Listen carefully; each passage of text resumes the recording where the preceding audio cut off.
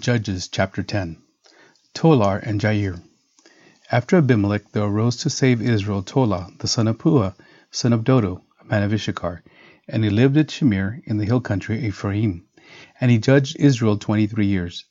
Then he died and was buried in Shamir. After him arose Jair the Gileadite, who judged Israel 22 years, and he had 30 sons who rode on 30 donkeys, and they had 30 cities, called Haboth Jair, to this day, which are in the land of Gilead. And Jair died and was buried in Kamon. Further disobedience and oppression.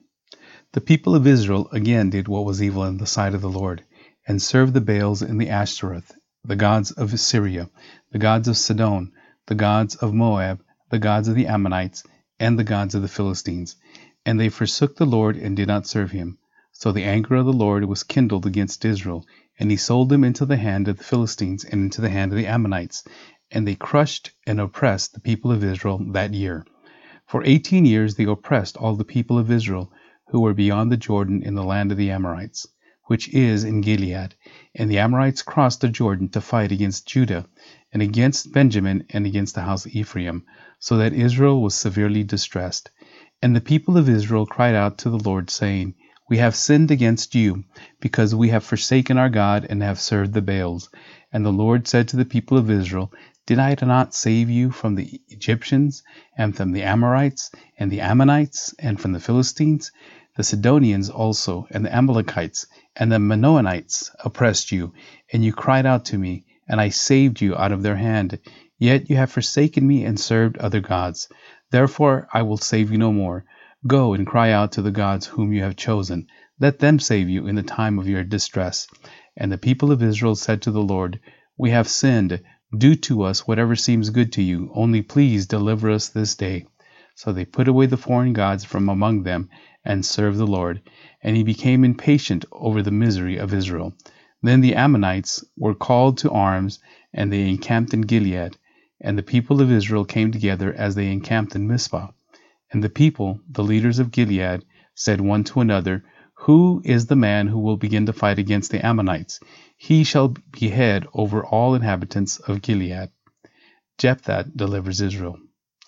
Now Jephthah the Gileadite was a mighty warrior, but he was the son of a prostitute. Gilead was the father of Jephthah, and Gilead's wife also bore him sons.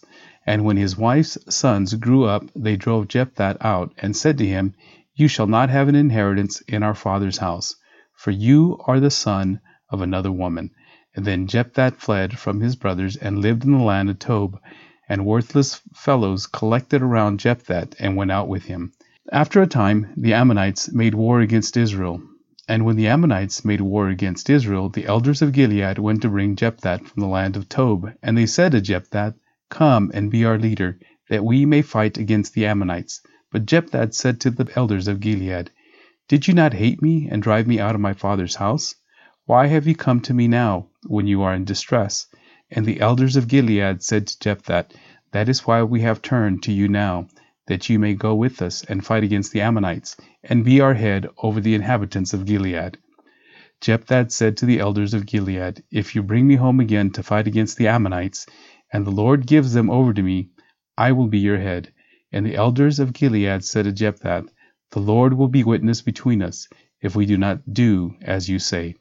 So Jephthah went with the elders of Gilead, and the people made him head and the leader over them. And Jephthah spoke all his words before the Lord at Mizpah. Then Jephthah sent messengers to the king of the Ammonites and said, What do you have against me, that you have come to me to fight against my land?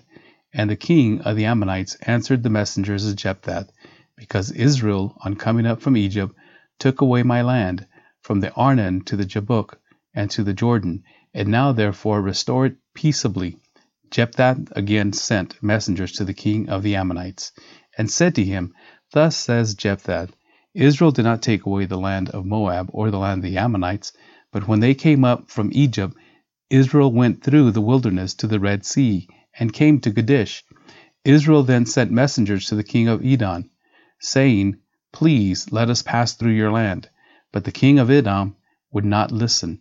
And they sent also to the king of Moab, but he would not consent. So Israel remained at Kadesh. Then they journeyed through the wilderness and went around the land of Edom and the land of Moab, and arrived on the east side of the land of Moab, and camped on the other side of the Arnon. But they did not enter the territory of Moab, for the Arnon was the boundary of Moab. Israel then sent messengers to Sihon, king of the Amorites, king of Heshbon, and Israel said to him, Please let us pass through your land to our country. But Sihon did not trust Israel to pass through the territory. So Sihon gathered all his people together and encamped at Jahaz, and fought with Israel. And the Lord, the God of Israel, gave Sihon and all his people into the hand of Israel, and they defeated them. So Israel took possession of all the land of the Amorites, who inhabited that country, and they took possession of all the territories of the Amorites, from the Arnon to the Jabbok, and from the wilderness to the Jordan. So then the Lord, the God of Israel, dispossessed the Amorites from before his people Israel. And are you to take possession of them? Will you not possess what Shamash your God gives you to possess? And all that the Lord our God has dispossessed before us, he will possess. Now, are you any better than Balak, the son of Zippor, king of Moab? Did he ever contend against Israel, or did he ever go to war with them? While Israel lived in Heshbon and its villages, and in Aroer and its villages, and in all the cities that are on the bank of the Arnon 300 years, why did you not deliver them within that time? I therefore have not sinned against you, and you do me wrong by making war on me. The Lord, the judge, decide this day between the people of Israel and the people of Ammon. But the king of the Ammonites did not listen to the words of Jephthah that he sent to him. Jephthah's tragic vow. Then the Spirit of the Lord was upon Jephthah, and he passed through Gilead and Manasseh, and passed on to Mizpah on Gilead. From Mizpah of Gilead he passed on to the Ammonites. And Jephthah made a vow to the Lord and said, If you will give the Ammonites into my hand, then whatever comes out from the doors of my house to meet me when I return in peace from the Ammonites shall be the Lord's, and I will offer it up for a burnt offering. So Jephthah crossed over to the Ammonites to fight against them, and the Lord gave them into his hand. And he struck them from Aroer to the neighborhood of Menith, 20 cities, and as far as Abel Keramim, with a great blow. So the Ammonites were subdued before the people of Israel. Then Jephthah came to his home at Mizpah, and behold, his daughter came out to meet him, with tambourines and with dances, and she was his only child. Beside her he had neither son nor daughter. And as soon as he saw her, he tore his clothes and said, Alas, my daughter, you have brought me very low, and you have become the cause of great trouble for me. For I have opened my mouth to the Lord, and I cannot take back my vow. And she said to him, My father, you have opened your mouth to the Lord. Do to me according to what has gone out of your mouth, now that the Lord has avenged you on your enemies, on the Ammonites. So she said to her father, Let this thing be done for me. Leave me alone 2 months, that I may go up and down on the mountains and weep with my virginity, I and my companions. So he said, Go. Then he sent her away for 2 months, and she departed, and she and her companions, and wept for her virginity on the mountains. And at the end of the 2 months she returned to her father, who did with her according to his vow that he had made. She had never known a man, and it became a custom in Israel that the daughters of Israel went year by year to lament the daughter of Jephthah the Gileadite 4 days in the year.